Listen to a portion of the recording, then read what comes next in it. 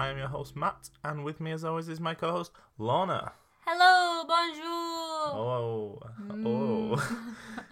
We're just back from Paris. Mm-hmm. We've been on our jollies. been on our late summer holidays. Yeah. You could tell it weren't summer by the end of it. It was raining. Oh, yeah, we got stuck in a bit of rain. But we and did. I got soaked. Why is that? Because we share an umbrella and you're too tall. We went to a number of places which relate to our past episodes. We did. We hit quite a few, actually. Maybe nearly milestones. a tenth of the episodes. Yeah, we went to Disneyland. Yep, that's Disney. That's a recent episode. Yep, we hit. We walked past a Dali exhibition. Mm-hmm. They seem to have one in every major city in Europe. We also saw some Dali artwork. We did see some Dali artwork in the Georges Pompidou. Mm-hmm. Which is last week's episode, gallery. if you want to listen. Yeah, we didn't see that specific one, but we saw. Oh, that was a photo, wasn't it? Some Dali. We did see some Dali. We saw Versailles. Oh yeah, we went to Versailles, the Palace of Versailles, from our most popular episode, which I like to tell Lorna because it's one that I wrote. Yeah, get downloading mine, please, everyone. Louis XIV and the Palace of Versailles, episode 2, a real banger of an episode. Yep, our second ever. We were newbies at that point, brand new. Now we're vets. And what else? There was one other thing, but I can't remember what it was. We saw the Eiffel Tower, which is from the episode about Flying Tailor. The Flying Tailor and the Glider King. Another recent one, yeah. The Flying Tailor jumped off the first level of the Eiffel Tower, tragically. Yep. And I realised quite how high that was, to be honest. Massive. Not surprised he died. Yeah, spoilers. Oh, yeah, sorry, everyone. We go and listen to that one, it's a good one. We were stood a bit away from it and looking up, and you can just see the little people on the first level, and I was like, flipping heck, that is a drop. It really is. It was also Paris was where Zelda Fitzgerald and then the Lost Generation went to live for a while. Yes. Which relates obviously to our Zelda Fitzgerald episode. But today... Also, another link, the Beat Hotel. Oh yeah, we went to the Beat Hotel where especially William S. Burroughs and Allen Ginsberg. Two of the Beats. Two of the guys we mentioned during the Beat Generation episode I did quite a while ago now. Yep. About a murder. Sizzle. Lucian. Yeah, Lucian Carr and David Cameron. Lucian sounds like a bad name. It's like Lucifer. I think that's what you're thinking. Today, though. It's Satan. All good things. No Satan. No Satan today. There's actually... I think you'll like this one. Well, part of it. So, is it a sad story? We're going to talk about space. I'm listening. You're on board already? Yeah, I quite like space. Interesting story, actually, about space and a roller coaster. Last week, me and Matt went to Disneyland, and we went on what we remember from when we were little as Space Mountain, but it's now Hyperspace Mountain, Disneyland Paris, if you get the opportunity to go. Matt didn't realise quite what the ride was like and left it feeling very poorly. It is... it's not good if you have twists and turns, motion sickness. I just thought it was a straight up and down job. No, it's spinning. You get a bit spun around, and it's all in the dark in space. It's not good. It's not enjoyable. I loved it. So if you go to Disneyland, try a space ride, and then that's how you feel when you're in space. It's torture. I did have to think about that later on. Yeah. But I didn't mention it in the podcast. I did think you'd bring it up, though. So thanks for that. But I wanted to talk about space today. In particular, I wanted to talk about the Soviet space program. Because when we think of history of space travel... Think of the race to space. We think of the space race. Mm-hmm. And specifically, one of the most famous events in human history. Landing on the moon. Or did they? We're not here to debate that, but I personally think they did it. Apollo 11 moon landing. 1969. Good name, Apollo 11. But I thought, what's Apollo 13? Because isn't there a film, Apollo 13? There is, which I haven't seen. Tom Hanks, others. But that is I think they were struggling to get him back. Houston, we have a problem. Is that from that film? It was the 7th manned mission in the Apollo space program and the 3rd intended to land on the moon. What exactly happened? We'll never know. It was almost a disaster, apparently. But it was I think I might do some research on that after the pod. I'm into my research at the minute. But today we're not talking about that. We are... We're not even talking about Apollo 11. We're not, but I wanted to mention that because it was the defining moment in the space race between America and the Soviet Union. Yeah, because America won, didn't they? Well, that's what I thought, really. But no, they didn't win other things, though. They weren't doing very well. I think the Russians were doing a lot better. And the Russians had a lot of stuff first. Yeah, well, so they you could have done this report, to be honest. Significant things first.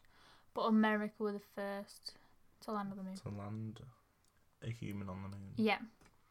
Yeah, that works. Yeah, so it depends where you set the parameters, I think, because now we think the aim was to get a man on the moon and America won, but there was a lot of other things leading up to it and after it. It's weird, isn't it weird that there was a race between two countries and it would end with a man on the moon? Didn't end with the man on the moon, but it sort of did. Man on the room. Yeah, a man in the room. Waving his flag around. There'd be no disputing if that happened. It ended with a handshake. Quite famously, apparently. I never heard of this, but I don't think I even mentioned it in here, but I think in 1975... Oh, that's quite a bit after that, 6 years. Yeah, but it'd been going on since 1955 or so, the space race. I'm not being funny, this is very silly to me. Right, well... Why race? Work together. So, in 1975, there was a handshake as up in space, the Soviet Union up in space. And Americans met on, I think it was a space station, one of the space stations at the time. And one of them docked on the other one space station, and then they you know, it also seems silly. They shook hands. That they spent all that money sending someone up to shake hands. Well, no. I think they went up to do other stuff, but it was just a sign that you know, the Cold War was coming to an end, and that they were aiming to have a better relationship in the future. Right, okay. I thought they just risked all them lives. Spent all that time sending people up. Just go and give them a handshake. If I'm honest. Would be cool. Wow. Good pitch. I bet it was a good pitch meeting. Yeah, Dalton came up with that. You're very good. Very witty. Thank you. Would have taken him weeks I'm glad to get I've got space this shake. on record. So, both... I'm not talking about the space shake today. Both wanted dominance. Like it does, doesn't it? Both wanted dominance in space technology. And in 1957... the Soviets had the lead in this race when they became the first to launch a successful satellite into orbit. You'll probably know it. It's very famous. It's called Sputnik 1. I think I've heard of the name Sputnik, but I thought it was a dog's name. You can call a dog Sputnik if you want. 4 months later, the US launched their first successful satellite. So the US are lagging behind a bit. So literally was a race, like who can build it first and who can get it, safely up there. 1961, so 4 years later, the Soviets were leading again when they launched the first man into space. That's what I mean. They did really well. They were going to win. Yuri Gagarin. Yuri. The Americans launched 3 weeks later. Alan Shepard became the first American in space. I bet that was because of a panic. They're like, oh my gosh, they've got someone in space. Hurry up. I think they were aiming for it anyway, but they just didn't meet it before the Russians did. And the Russians, when I had a look at like a list of it, the Russians had so many firsts when it came to space, to the space race. But at least in the Western world, these have been overshadowed by what Neil Armstrong, Buzz Aldrin, and Collins what did when they landed on the moon. Not Collins. He just went around the moon. I want to call him Michael Collins, but I think he was an athlete. Anyway, I should look up his name. You should have just typed in Collins. I nailed it. It was Michael Collins. Good Hannah. Is there a film about them three? I'm sure there will have been. Would have made a good movie corner. There is a new film coming out about Neil Armstrong with Ryan Gosling, with Baby Goose himself, as Neil Armstrong, called First Man. But that's not what we're here to talk about. We're talking about Russia here, Lana. I'm listening. So the dogs, no, they didn't. The Soviets also launched. Imagine if the dogs had been like the Soviets and the Americans are. The dogs joined the race. Imagine the dogs are like, we need to send our first dog into space. Might get your dog flag. Yeah. But they didn't. Oh, it was they the would Soviets. have the cutest space suits as well. Please, can they be sausage dogs?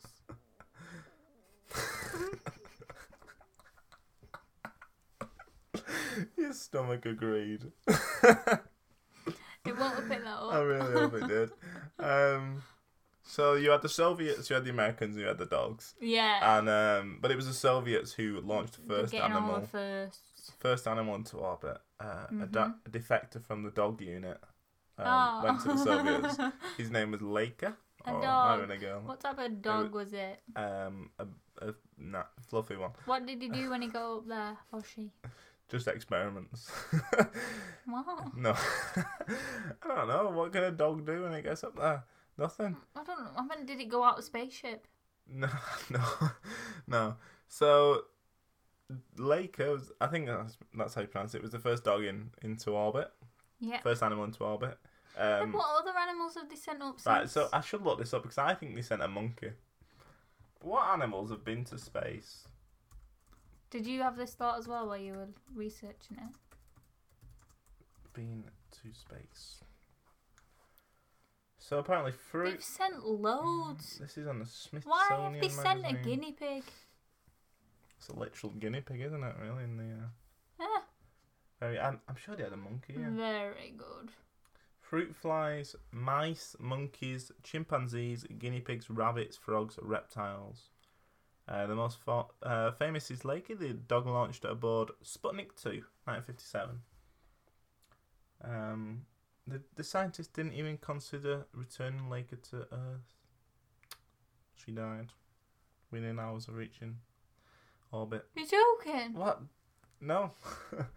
That's disgusting. But they did then. We're getting very sidetracked today. Why are we carrying on? They did become the first to bring plants and animals back safely from space. Right, well, they can bring space animals back, but no, they can't bring their own dog. Not space animals. As in, like, they sent one up and then they brought it back down. Well, clearly they didn't since Laika died. No, but they did after that. They were the first to do that. They were the first to send an animal up. They didn't find space animals. Aliens. Okay. Lana's had a drink today. I'm not. I'm really not. The Soviets also had the first spacewalk performed by Alexei Leonov and first woman in space. Soviets. I like that one. I knew you'd like that one. But I'm just and lots down, more to too. be honest. Look it up. That's what I've written out. Alright, bossy. But as I said, even all this stuff, you didn't know any of that. I don't think you might have done. I knew some things, man. Oh, did you? Yeah. Did you know that they had the first spacewalk? No. Did you know the first dog? No, I knew that they had the first. What was the one First before woman? that one? Yeah, I knew the first woman. Oh, did you? And Yeah. Yuri Gagarin, the first man to Yeah, orbit, yeah, and yeah. Sputnik. But would you agree? I think I only know that because I went to a museum with a science exhibition. But yes, it is all overshadowed by Neo. Yes, I'm glad. And obviously the dog unit has been overshadowed by all of this. But a huge moment that is not often spoke about, which I think needs some light shined on it, shone on it, is the Salyut 1 and the Soyuz 11. Okay. I've just realised I might be pronouncing them wrong. Soyuz. So, Salyut 1 was the first space station. This podcast is split into 4 different categories, but we'll see. So we've had one category, which was a bit of history on the space race. Yep. Now we've got Salyut 1 and Soyuz 11. That's the one category together. I don't know. Okay. We'll figure it out after this. Doesn't need to be conversed on the podcast. Salyut 1 was the first space station. It made important progress towards living and working in space long term and paved the way for future space stations.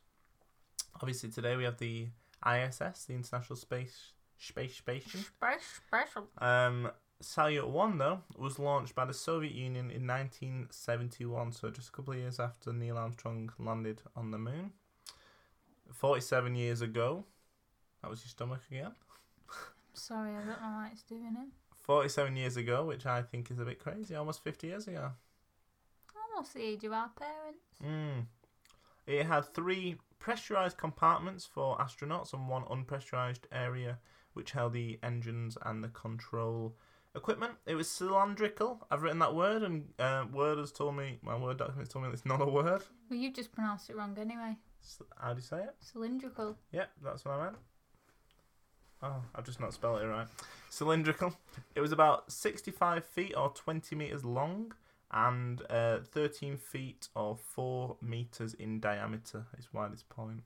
So it's not massive, but you can stay there. Mm-hmm. It had solar panels at either end, which were sort of like wings. As I said, it was launched April 19th, 1971. 2 days later, the Soyuz 10, not the Soyuz 11, set off carrying a crew of 3 towards the space station. The idea was that they would stay in space for 30 days, which is sort of unprecedented. Well, it is unprecedented. They got up there, I've written, mint. But as they tried to dock with the space station, they ran into issues. So although they could lock into the station, a problem with the hatch kept them from being able to enter it. And I hazard to say that I know that feeling, as a number of times I went through an entire day at school, got the bus home, to find that I had left my key, my front door key, at home, inside the house. And I would have to wait for 2 hours, maybe, for anyone else to come home. And I would have to walk to my grandma's and walk home a good hour. So I understand their feeling. To me the other week, Did it? Yeah, you were with me. Oh yeah, I was. Yeah. But yeah, this was almost as tragic, probably more so, that they got there. I think it's a bit further. It doesn't really compare, Matt, to spending a day in work doesn't or compare school. to mine. Oh, no. Okay, because I think that must be like crushing. Yeah. Oh. But these won't be kicking themselves because they forgot it, because it's not their fault the hatch won't open. Whereas when we forget our key, we're like, oh. But you'd be annoyed though, because you've gone all, and it's great. Like you can still tell people you went to space, but you could have stayed there up there for a month and been like the first people to stay there the longest at the time. I'd be rushing back then and be like, right, I'm ready to go again. Thank you. But no, they literally locked on and you can see it. Like they can see. They're connected. Yeah, they can see the shit, but they just can't get in. Gutted.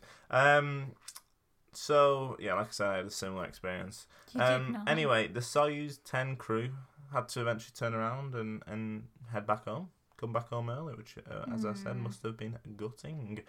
Things got worse from there, actually. Just a little note for you. During the re-entry process, a problem rendered the air supply in the Soyuz 10 toxic.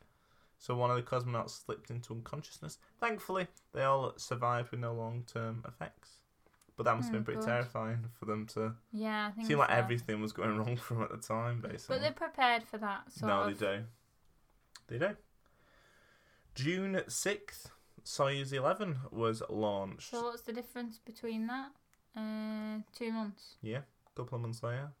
Not even that. Yeah, just under 2 months. Yeah, like 6 weeks later. And this sent cosmonauts Georgy Dobrovolsky, Vladislav Volkov, and Viktor Patsayev.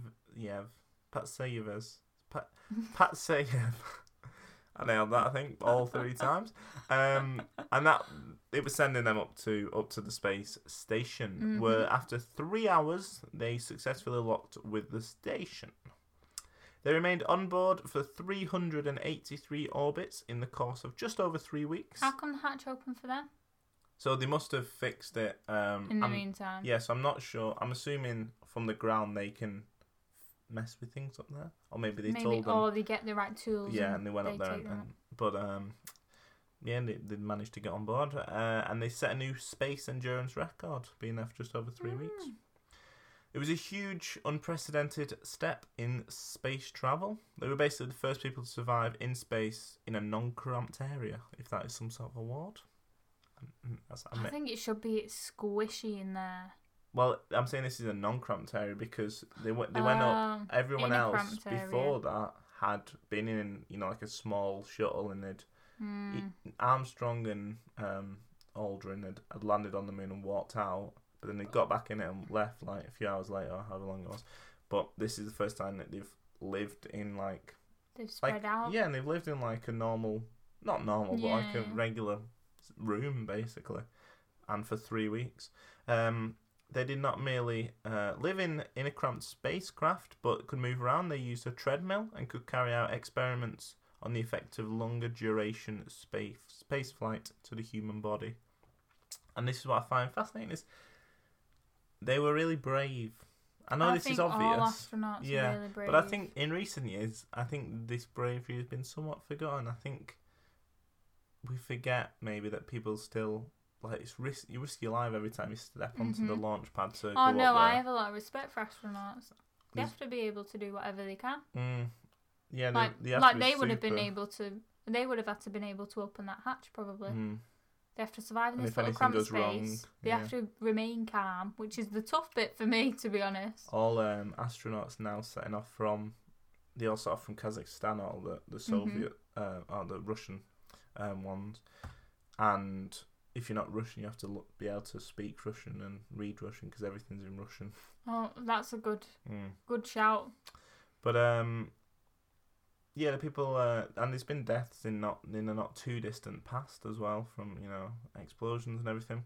But these 3 people went up there and stayed up there, having no idea what that might do to their bodies or their minds. Really, no one had ever stayed up there that long. And it comes back into it in a minute that people thought that this wouldn't completely mess with you, basically mess with your body. But I guess there's also stimulators and stuff that can create a space-like environment down here. So I don't think they were going in fully blind. But this was 50 years ago. So technology today, we know when they get up there. I still think it would have existed then. Yeah, but to a lesser degree, I think. Yeah, but I think they weren't completely unprepared. No, they would have been prepared, but we know today that you have muscle atrophy and stuff like that when you go up into space. Yeah, that's why they do exercises. It is, yeah. Anyway, the crew, the 3 of them, became household names in their homeland, thanks in large part to having their own slot on Moscow television, broadcast live from the space station. I love broadcasting from a space station. It's good. I didn't know they'd be able to do that back then. But I didn't know 70s. Either, but I'm a big fan. On June 16th, smoke from a control panel caused the crew to consider abandoning the station, but the unit was switched off and the problem averted. There was a few problems they had. I don't know if that is the electrical fire that I've read about, but there was electrical fire going on. Yeah. Some issues. But I guess they're the first. Yeah. And this space station was the first space station, and it was in its infancy. June 29th, the crew transferred back to the Soyuz 11. I'm sure I'm saying that wrong and people are getting annoyed. No. And began to return to Earth. As again, and the crew lost communication with the ground. Panic. But I think that was sort of maybe normal. I don't know if... You're moving so fast. Yeah, I don't know if the communication lines were as strong as today. Yeah, solid as today. So on June 30th, 1971, the Soviet retrieval team were waiting in a remote region of Kazakhstan for the cosmonauts to land. A nearby recovery helicopter noticed the scorched parachute of the spacecraft descent module as it plummets towards Earth. By all accounts, everything seemed fine. I think the module had sort of come down, looked fine. It was just on its side when it would have been normally face up. Apart from that, it was all fine. The retrieval team got to the module and opened the hatch to find the dead bodies of all 3 cosmonauts. pretty much, as I say, everything had been good until then, apart from the control panel issue and that sort of stuff. They'd broken the record for how long you could be up there for, and it was supposed to be this huge moment in Soviet space history. You can't celebrate it, though. It was going to be a triumphant rebuttal to the US accomplishment of putting a man on the moon. All comes back to this race. Back at Mission Control, they awaited news from the recovery team, and they were met with the code 1-1-1. And recovery teams always relayed messages about the returning on cosmonauts' health in such situations using a code, with 5 being excellent health and descending to 1 being fatalities. Oh, so that's an individual number for each of the 3. Yeah, so they were saying dead, all 3 of them. Immediately there were theories about what had happened, and this is what I've talked about, the idea of them being up there for so long that it might have, because there was a couple of other theories, but this was the most interesting one I read. A guy called Tom Stafford had been the chief of NASA's astronaut corps since the summer of 1969. I said corps, it's supposed to be core. Yeah, I was thinking that. The US were getting ready to launch Skylab, which was their own large orbital station. So they're lining up their own space station. And the idea was that crews of 3 would go up there and spend 1 or 2 months on Skylab, performing a variety of scientific and biomedical studies in weightlessness. Before, and this is what he wrote about it, before he was travelling in Europe at the time. Before I reached Belgrade, I heard the news that the cosmonauts had died on their return to Earth. My first worry was that the stress of a long-duration flight had killed them, and wondered what that would mean to our Skylab crews. Clearly, we needed to know more than what was in the news. So no one knew. It got out basically that this crew had died, but no one knew why. Back in Houston, Deke Slayton, who I looked up, and he was an astronaut and he was working in NASA and everything, he was on the same opinion. A year before, a couple of, I think, cosmonauts, Nikolaev and Sevastyanov, could hardly stand after they'd been on an 18-day mission. And now Nebrovolsky, Volkov and Patsayev had returned dead, having been in orbit for about 24 days. So he wondered in his autobiography, Deke, that's the name of his autobiography, was there something about being weightless that long that could kill you? So it wasn't for 2 years. So like I said, there was other theories about what would kill them. It wasn't until October 1973, 2 years later, that the US would finally learn the official cause of death. 2 years? What are they doing? So I think the Soviets kept it to themselves. Hush. Why though? Oh, because they didn't want the Americans to launch Skylab, probably. Yeah, maybe. Or they were just very secretive at that time about sharing, like, their secrets. Yeah, I thought they'd want to reassure the Russian public, though. Yeah, maybe. I don't know. But I guess that's not a priority. I don't know if the Russian public knew, though. I don't think they would, because you can't celebrate that.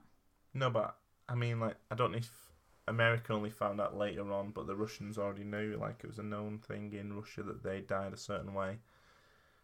But or I meant that they didn't tell the Russian public that they even went up there for that long. Oh no, they did. They knew though, because they were watching them on TV. Yes, they did. Sorry. Yeah, they knew they were up there. They were like national heroes, and then they've come down. It was a big shock in Russia that they were dead. Yeah, and the US would finally learn the official cause of death due to a Washington Post report. So this is what basically happened. Disaster struck when a ventilation valve was jolted open during the re-entry, depressurizing the interior of the ship. A sudden large drop in air pressure, basically. Cosmonauts at the time did not wear suits, didn't wear spacesuits whilst in flight. Wearing the jeans? No, I'm not sure. But so all 3 men were tragically killed. And I read on one website the sort of gruesome details of how this happened, but I don't feel I need to share it. And another website was an in-depth look at sort of the whole mission, and it had like paragraphs and paragraphs on this, on what's happened to them. The men died, and so the landing was done automatically. It was an automatic system, so that's why they came down still fine. The deaths had transpired over 100 miles or so. Some people say 100 kilometers. I've read 104 miles above the atmosphere, meaning that these 3 cosmonauts are the only human beings to ever died in space. Oh, because everybody else dies on the way down. Or on the way up, in explosions. So these are the only people to have died actually in space. Ever? Yeah, I think so. They're the only people to have been exposed to the extreme environment of space directly, because the valve or whatever broke. So it was all space air inside. Vacuum. It was a vacuum. Apparently, I read that if they'd been wearing spacesuits, they would have survived. Obviously, because you can breathe in your suit. Richard Nixon, president at the time, issued an official statement expressing U.S. sympathies, whilst astronaut Tom Stafford, did I mention him earlier? Yeah. He acted as a pallbearer as the crew received a state funeral and were buried in the Kremlin War necropolis at Red Square, Moscow. Cold War tensions were beginning to break down as the 2 superpowers ushered in a new age of collaboration in space, and this would lead... Should have just been collaborating all along for me. A couple of years later to this handshake the space and shake. We'll get onto a little bit more as well. As a result, several changes were made to the Soviet policy, but they could not be implemented while Salyut 1 remained in orbit, apparently. I'm not sure. But there was issues with that space station anyway. Which they knew. So no further trips were made to the station. On October 11, 1971, the engines on Salyut 1 fired for the last time, bringing the space station into a lower orbit that would result in its eventual plunge purposefully into the Pacific Ocean. But despite its early death, Salyut 1 set the stage for stations to come after. The Soviets continued to put short-term stations into space for several years until they felt they were ready for a long-term project. So they had a few more up there. I think the US sent up Skylab as well. Although the space station had a lot of issues, it was a milestone in space travel. Just over 10 years later, in 1986, the Soviet Union launched the first components of the space station Mir, which was... Have you heard of Mir? No. Which was assembled in orbit over the course of a decade, which I think is crazy when they build the actual space station up there. Rather than just sending up a space station, they build it up there. I think it's bizarre to send it up, to be honest, because it's huge. Yeah, but... How do you send that up? But it's easy to build How it here. much money does that cost? Billions. So, Mir orbited the Earth more than 86,000 times over the course of 15 years. Valery Polyakov spent 437 days and 18 hours aboard Mir, setting the record for the longest single human space flight. He was on his own the whole time? Valery... no, I don't think so. I think they tend to... Like, nowadays, don't they send them up? They'll overlap, basically. Yeah. I don't know I can't imagine being on my own for over a year. Over an hour and I start to panic. Oh, it seems like he's still the holder. More than 14 months in one trip. Crazy, hasn't it? Still alive. Is it? Yeah. Right, 76. Mir eventually returned to Earth on March 23rd, 2001, crashing into the South Pacific Ocean. They love crashing into the Pacific. What about the rest of them? Where's the Atlantic? That might want a bit of love. Of a crashed space station. Pieces of the 9th inhabited spaceport, the ISS, mentioned earlier, were first launched in 1998. It was a joint project between 5 space agencies: the US, Japan, Canada, Russia, and the European Space Agency. Do we fit into the European Space Agency? I believe we do, yeah. I was going to say, I bet we have our finger in one of these pies. That's now overtaken Mir as the one of the space station that's been up the longest. But the big dog. Salyut 1 needs to be remembered as the very first space station. Oh, yeah. And obviously, that linked into the sort of the tragedy of Soyuz 11. I thought I'd just end on a couple of space traditions. Yes. Specifically, Russian space traditions. We're doing a bit of Russian space history. Space. So, there's quite a few actually. I thought I'd just come across one or two, but I came across a handful. I actually read a book. I read a couple of books. I read Packing for Mars by Mary Roach. Not in preparation for this, by the way. This is just in my life. And I read An Astronaut's Guide to Life on Earth by Chris Hadfield, who is a Canadian, I think. Canadian, I think they're called Space Tourists, Canadian. I love that. I did not enjoy that, but let me just see if it says that on the book. Oh, this says training as an astronaut. But I've definitely read somewhere that maybe Space Tourist is a different title, but... Oh, they are Space Tourists, though, in a way. Yeah, they are. But that was 2 books you can look into. They're both very good.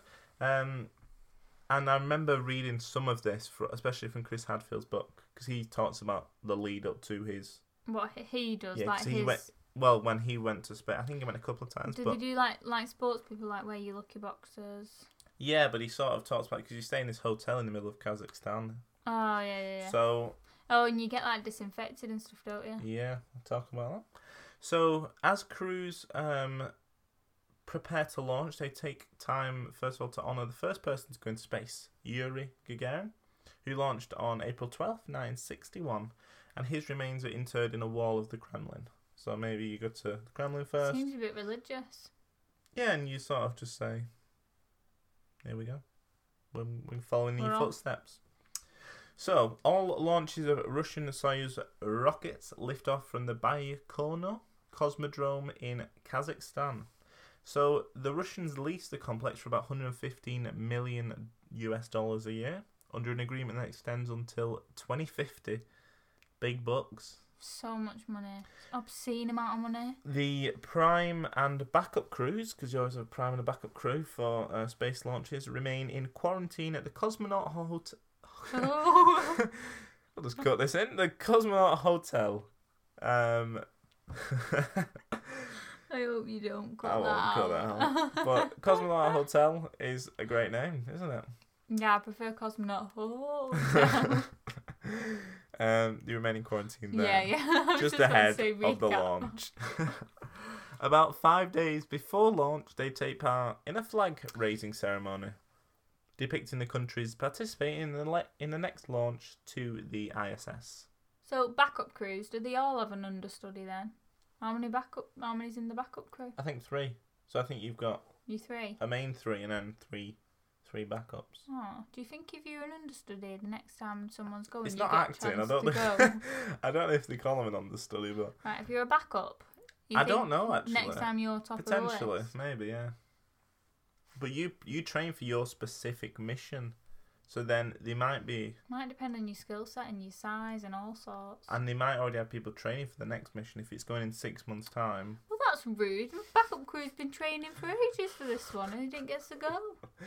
They might get to go. You don't know what's going to happen. But anyway. So they do a flag raising ceremony. So these are quite standard. These are quite nice ones. So it feels very religious for me. I feel like they're going on a pilgrimage. It gets quite interesting. I'm not saying this isn't interesting, but these are like quite standard stuff. Mm-hmm. They also have a place called Cosmonaut Alley, which is a grove of trees planted by all the crews who ever flew from the Cosmodrome. So they go and plant a tree. As a crew, they go and plant a tree. Your face, it's just confusion. What? Yeah, why a tree? Sign a new life. Oh, thank you. I don't know why it is. But Gagarin, Yuri was the first to plant a tree here, and his tree still stands today. It's quite nice. I think so, because trees last for hundreds of years. Well, yeah, but no one's cut it down. It's quite nice that you'll have. I'm assuming it's like a line from like biggest to smallest. Oh, and they're all growing. I'm not sure though, but I like to think so. I did see a picture of a crew planting it together. It was nice. They meet. It's all little team building activities before the big one. I think they're a pretty good team by now, to be honest. You'd hope so. Yeah. You'd hope they're more prepared than plant this tree together. They meet the press. Ooh. Their last public appearance. Oh, they answer questions, don't they? That's what they do, yeah, with the press. And they sit behind glass to protect them from any germs that the press might have. Press are full of germs. Them journalists, them writers, covered in germs. So, anyway, I don't know not why. Not other writers, just Matt. Okay. So, 2 days before launch, on the same day that I thought you were going to say my name then. Why? I just said Lon. No, I said 2 days before launch. Lana. On the same day that the rocket is being erected, the prime and backup crews get haircuts.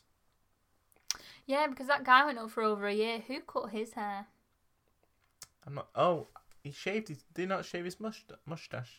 I'm thinking You're of. really Am I thinking of struggling. Chris Hadfield or Tim Peake? Maybe Chris Hadfield. I think he had a mustache. But like clipping it, because it just goes, doesn't it? It just disappears. It gets into stuff, so you got to be really careful. What, for cutting your hair? Yeah, because when you cut, if say like you cut your mustache, I don't have one. Say that you cut your mustache, all the hairs just go in different. Yeah, but they catch things. They're very clever. But that's what I mean. They They're have to. nifty. So there's loads of What good about videos. girls? Because if you have your hair down and you've got long hair, it's just going to go up. I'm not sure. It's not going to stay down and curly do, is Maybe it? read one of these books or Google it or look at Tim Peake. He made loads of videos of like real like everyday things in space, didn't he? I've seen him do something with A water. towel, yeah, where he sort of rolls up a towel and stuff. Yeah. Really interesting stuff. So they get the haircut. Probably get each other's names out. You get your initials shaved into your head. Yeah, again, night tick in the back of your head. And then the hours before launch are filled with activities. The night before, they watch a 1970 or 1969. I read different dates. Russian movie called White Son of the Desert. It's a good luck tradition to sit down as a crew and watch this movie. I wonder who picked that one. A lot of responsibility first. Yeah. Cosmonaut. And on launch day, apparently they drink champagne and sign the doors of their cosmonaut hotel rooms.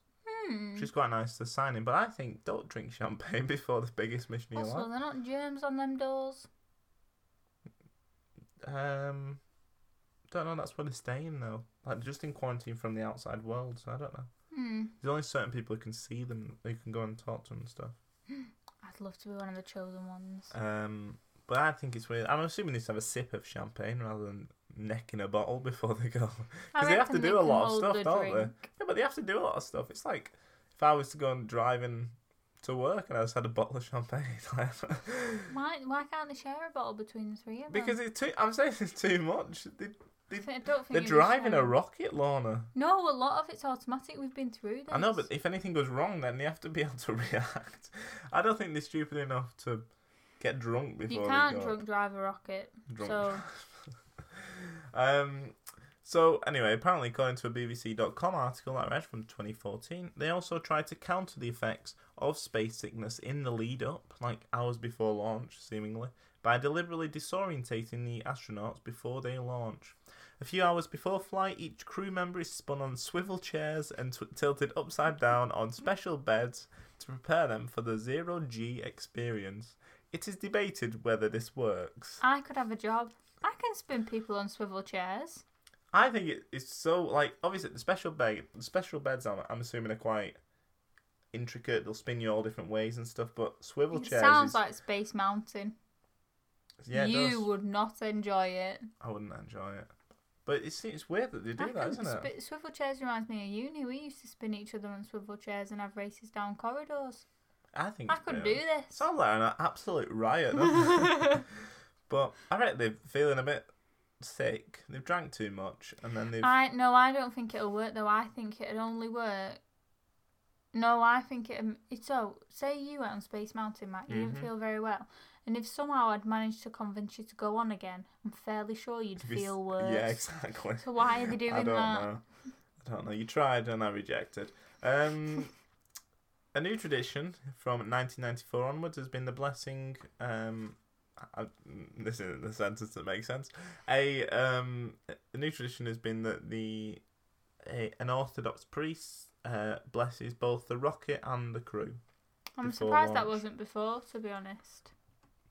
Surprised that one wasn't from the start. Back to the fun ones. Okay. Last three. On the way to the launch pad in 1961, Gagarin asked the bus to stop. So you could have a way you get a bus to the launch pad. He got out and he urinated against the back right-hand tyre of the bus. And now the astronauts... This doesn't seem related, but it is. Now the astronauts wear nappies and are strapped into their 3-layer spacesuits, which are sealed and leak-tested before they get on the bus to the launch pad. Right. Nevertheless, male astronauts are still expected to leave their bus, leave the bus, unzip their suits and urinate on the back right-hand tyre. Well, that's bizarre. Do they just form a line behind it? Like one behind the other. Like, what if you don't have a wee ready? What if you're wee shy and you can't do it on the tyre? So, suit technicians... how smelly will that tyre be? Suit technicians then have to redo the zipping them up all over again, which I think Why do it in the first place? Because you need to make sure it's ready. You don't want to get on the bus and then be like... Bring a few spares. There. Few spare what? Suits? But, I don't know, Ron. I don't know how it all works. You should change the dressing room. Put it at the other end. Anyway. But they need to make sure they don't get any germs. What about girls? Female astronauts have been known to bring vials of their urine to splash on the wheels. Why can't they all do that? Why do they have to do it in the first place? It's a tradition. And it's bad luck, apparently, if you don't do it. Well, I wouldn't do it. But, you'd be getting kicked out of cosmonaut school. But I just think that... I have questions because...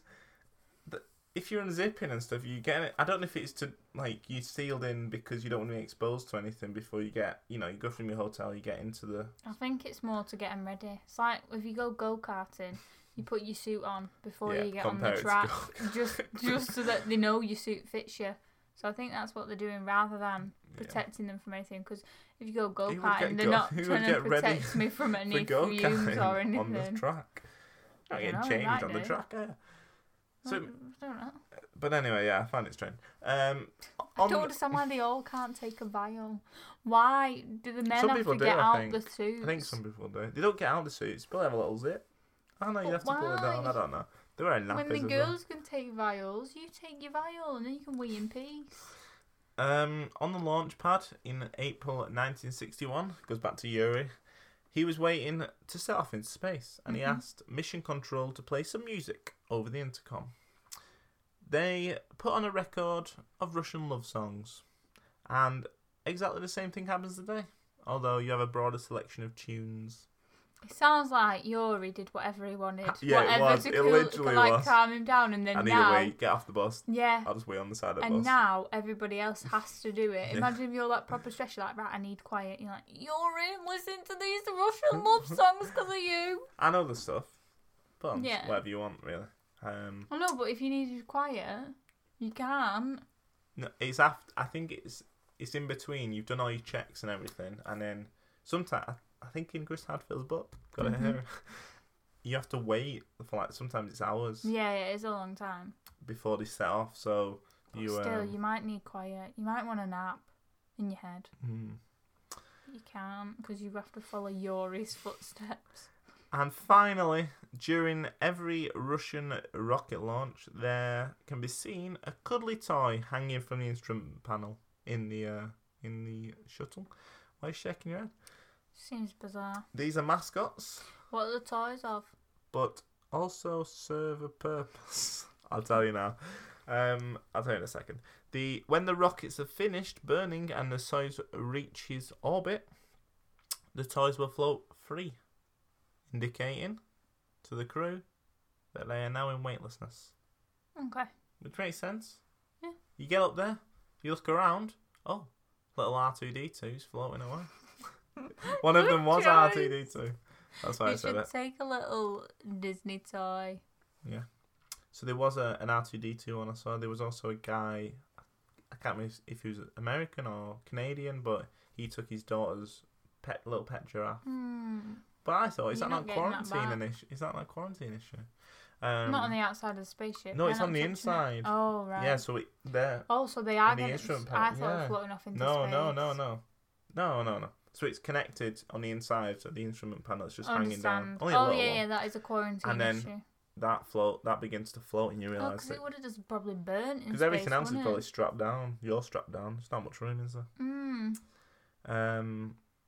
And that is my report on space. Very good report. Russia, Soviet Union space, bit of the space race, first space station, tragedy, and then some rituals and traditions that they follow. Good. Before and during launch. And very good. Thank you. As you say, we sort of covered a movie corner previously. Yep. First Man comes out in a couple of weeks by Oscar-winning director Damien Chazelle. It over here. Yeah, I don't know. I'm not getting paid. We should be. I don't think there is a film about the tragedy.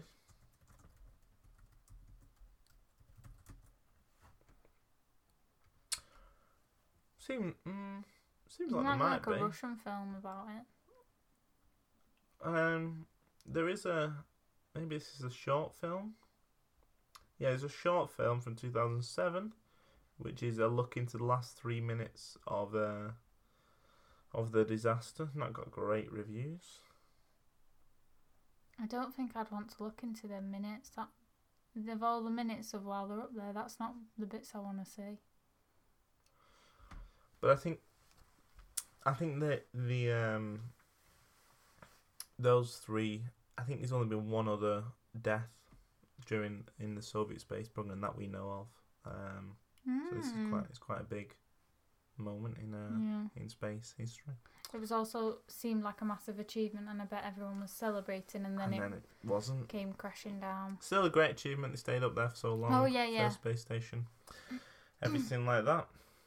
Do you want to wrap up? I will do. If you have liked today's episode, you can find all our others on your podcast app. We would love it if you could give us a review. 5 stars is great. Tell a friend. Download some. As we've mentioned before, we've got quite a few related to what we saw in Paris, so look out for our social media for them.